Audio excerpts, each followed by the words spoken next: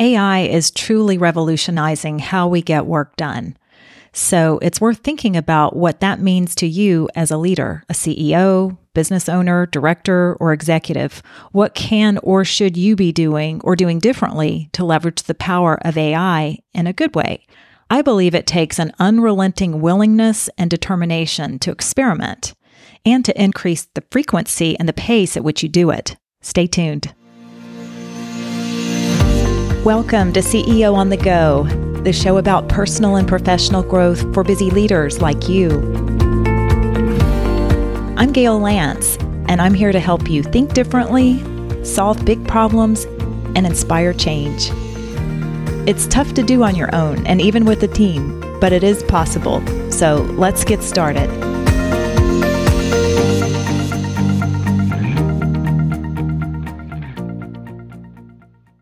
Welcome back to another episode of CEO on the Go. I hope you've been enduring the hot summer and staying cool in more ways than one. I think it's cool you're listening to this episode. I do have the coolest listeners. It's been brutally hot in the South where I live. So speaking of hot, I've got a hot topic today. It seems everyone is talking about AI, the dangers, the risks, the opportunities, the advantages. So regardless of how you feel about AI, it is here to stay and it's driving exponential change. It's revolutionizing how we get work done and everything else too. I believe leaders who are willing to learn and try different AI applications will position their business for greater success and they'll have more powerful advantages.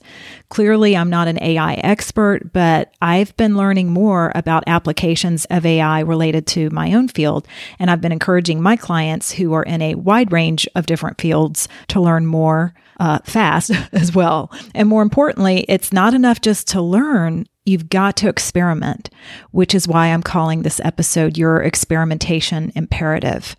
Now, the word experiment can be triggering for some people. It sounds kind of risky, but I think it's actually a greater risk if you don't experiment, if you keep doing the same things in the same way. In fact, I believe you need to increase the frequency and the pace at which you experiment. You've just got to do it more often. So one of the most important things you can do as a leader is to help your team become more comfortable with the idea of experimenting as well. So I'm sharing some ways that you can do that more easily. One has to do with you and the other has to do with your organization. I'll start with you, which is how you can model experimentation yourself. There's a lot of experimentation opportunity with AI. And it's important to let your team see that you are trying something new. When is the last time you did that? It could be a small or a big experiment. Help them understand your thought process. What are you thinking? How did you assess the risk or the reward? What are your hopes or concerns around whatever it is that you're trying to do? One of my clients just used ChatGPT for the first time to write a letter that he needed to, an important letter, and it made the process a lot easier. I experimented by creating an AI-generated headshot, like the one I'm sharing in a LinkedIn post. I won't be using it, but it will still be fun to play around with. And that program, if you wanted to experiment with your profile pic, is called New Profile Pic. So it doesn't necessarily have to be AI related, whatever it is that you want to consider as your experiment. It could be trying a new program or an application. I love it when I see some clients trying mind mapping as an example. Mind mapping has been around for a long time, but some people are still just being introduced to it and seeing how powerful it can be for generating ideas and organizing your thoughts. So those are just some examples. So your action item, as you think about what you yourself can do, is to identify an experiment that you're willing to try. Set a date, make it happen so that you can model that for your team. If they see you doing it, they'll be more likely to do it. All right, so the second area to think about is the organization and how to create a culture of experimentation. So anytime you talk about creating cultural change, that seems like it's really big, really hard to do, and it doesn't have to be necessarily. I'll cover some possible actions that you can consider to help you do that. And of course, creating a culture of experimentation requires psychological safety where people feel comfortable sharing ideas or their attempts or failures or successes, whatever it is that they're doing. So a first step might be to share the intention that you have for wanting to create that kind of culture. And it might be as simple as saying something like, we want to encourage more experimentation in areas where it makes sense. We're learning more about AI. Stating that up front is important. It's like setting a new expectation, kind of throwing down the gauntlet that this is really what we're going for here. Provide a forum for people to share their experiments, what they're learning. Oh, and it also gives them a great way to get input and ideas from each other people in the organization. So it doesn't need to be overly formalized, although it can be. This can happen informally, where you get a couple of people together to work on an issue together, a joint experiment of some kind. In the executive peer groups that I run, we all share the latest, greatest business tools that we're trying, new technology. People learn from each other. You can do that within your own organization as well, so that you learn what's working, what's not. Do this frequently, given the speed of change. So that's one way in which you can begin, shaping that culture of experimentation, is to provide a forum for people to share their experiments and what they're learning. Another way, and there are 3 total I've come up with, by the way, is to expose your team to other examples of experiments that are going on outside of your organization.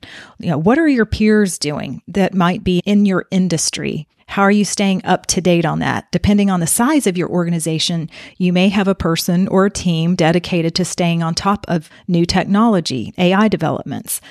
But make sure you're in the know as much as possible and giving your team exposure to what's happening on the outside so that they can decide what makes sense for them. Sometimes I see, especially larger organizations, becoming so insular, and they really do need to broaden their focus and learn from other organizations outside. And then the third suggestion is to reward experimentation.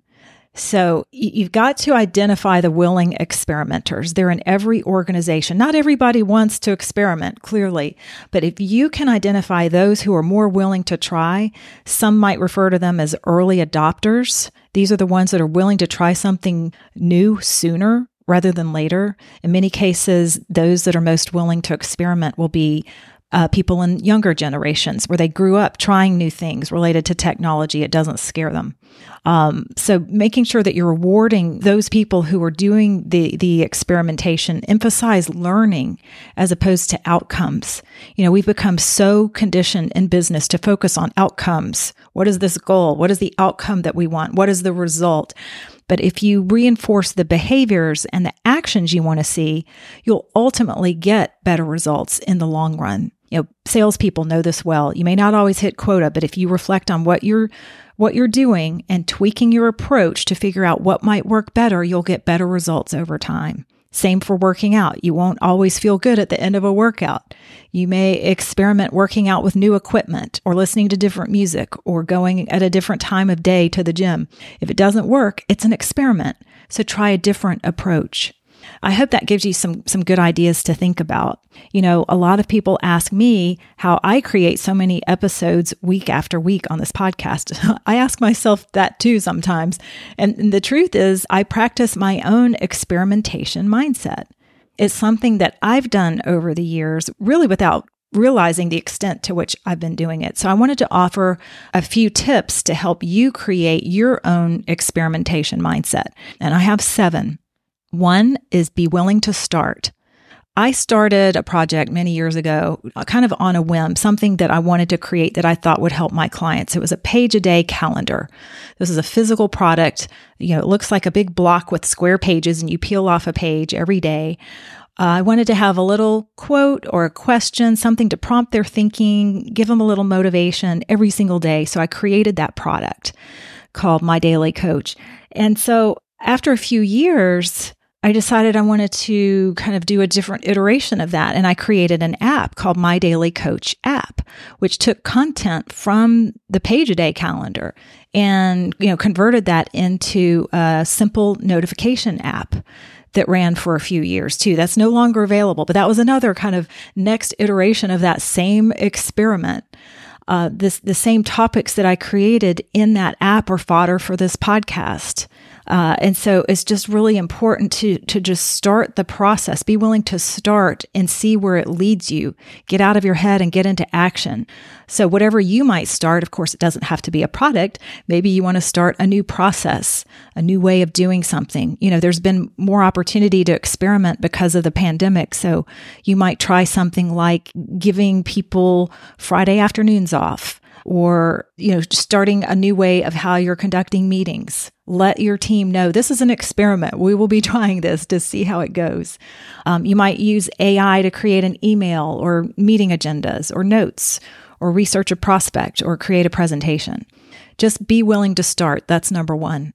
Number two is move fast. So once you start, keep going. Look for that inspired action where you don't allow too much time to occur between the time when you have an inkling of an idea or an action that you want to take and when you actually do take action. This is typical when you think about calling a person pops in your mind and you think, oh, I really want to reach out to them. I should call them or text them. I'll get to that.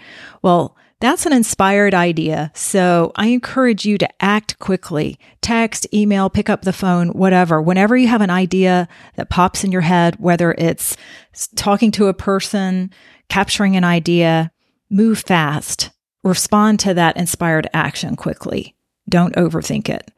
The third tip is to detach from a specific outcome. Be willing to see what happens. You can still hope for the best while being prepared for whatever might unfold.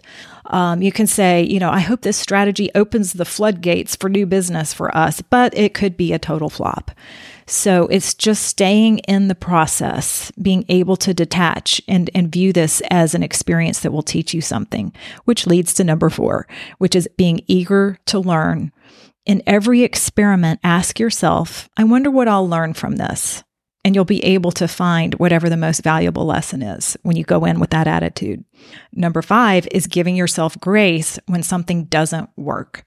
I tend to reframe failure as learning. And when I'm feeling really evolved, I might even practice gratitude for that experience, even though it didn't turn out the way that I'd hoped. I still trust it happened for a reason and that it's serving me well in the long run. So the result of any experiment, positive or negative, amazing or it fizzles, does not reflect who you are as a person. Give yourself credit for trying something. Number 6, share your learning. You should say, hey, I just tried doing this thing and here's how it worked or it didn't work. And here's what I'm learning from it. A colleague of mine that I talk to a lot, we talk about what we're trying and learning from that. And she might say, yeah, well, that didn't work for me either, but here's something that I did a little bit differently that did. So the more you can process what you're learning throughout the experience, the more you'll be able to take those lessons and iterate your process to eventually get where you're trying to go. So find opportunities to share your learning in some way with other people. It'll help you and them. And 7 is repeat the process. It's like getting experimentation momentum going. Have you ever been to a restaurant for the first time and you tried something that you hated and you said, I'm never going back? Well, maybe you just ordered the wrong thing. So try something new or different. See how that works out for you. To recap my 7 experimentation mindset tips, number 1, be willing to start. 2, move fast. 3, detach from a specific outcome. 4, be eager to learn. 5, give yourself some grace when something doesn't work out because it often won't. Number 6, share your learning with someone else. And number 7, repeat the process. Find your next experiment. What will your next experiment be? Before I sign off, I'd be remiss not to mention that I consider this podcast one of my greatest grand experiments. As you may know, I launched it about 3 years ago, shortly after the pandemic started, to see if I could create value for my clients in this way. And if I attracted a bigger audience, that's even better, but I'm not attached to that outcome. My intent is to continue to provide unique value that helps leaders and listeners like you. Every episode I do is a little experiment. I have to view it that way, or I would have stopped a really long time ago. In fact, I've learned to view life as one big experiment. We get to choose how we go through it. You never really know how something will turn out anyway, even when you think you can predict the outcome. So it's all about learning and growth and living a fulfilling life. What will your next experiment be? I encourage you to try something new using AI if you haven't done that before. And I hope you'll start soon. It just may help make life better in some way for you and those you serve, your clients, patients, customers, investors, or other stakeholders. Thanks for listening. Until next time, have a great rest of the week, starting your own experiment of some kind and doing the work that matters to you. Thanks for tuning in. And as always, be sure to share this episode with someone else who might benefit, or leave a review. You can join my email list by going to workmatters.com so you don't miss an episode. And there you can learn more about ways we serve mission-driven leaders like you. If there's a challenge you want to discuss, I'd love to hear from you. In the meantime, keep growing as a leader, inspiring change, and doing the work that matters to you.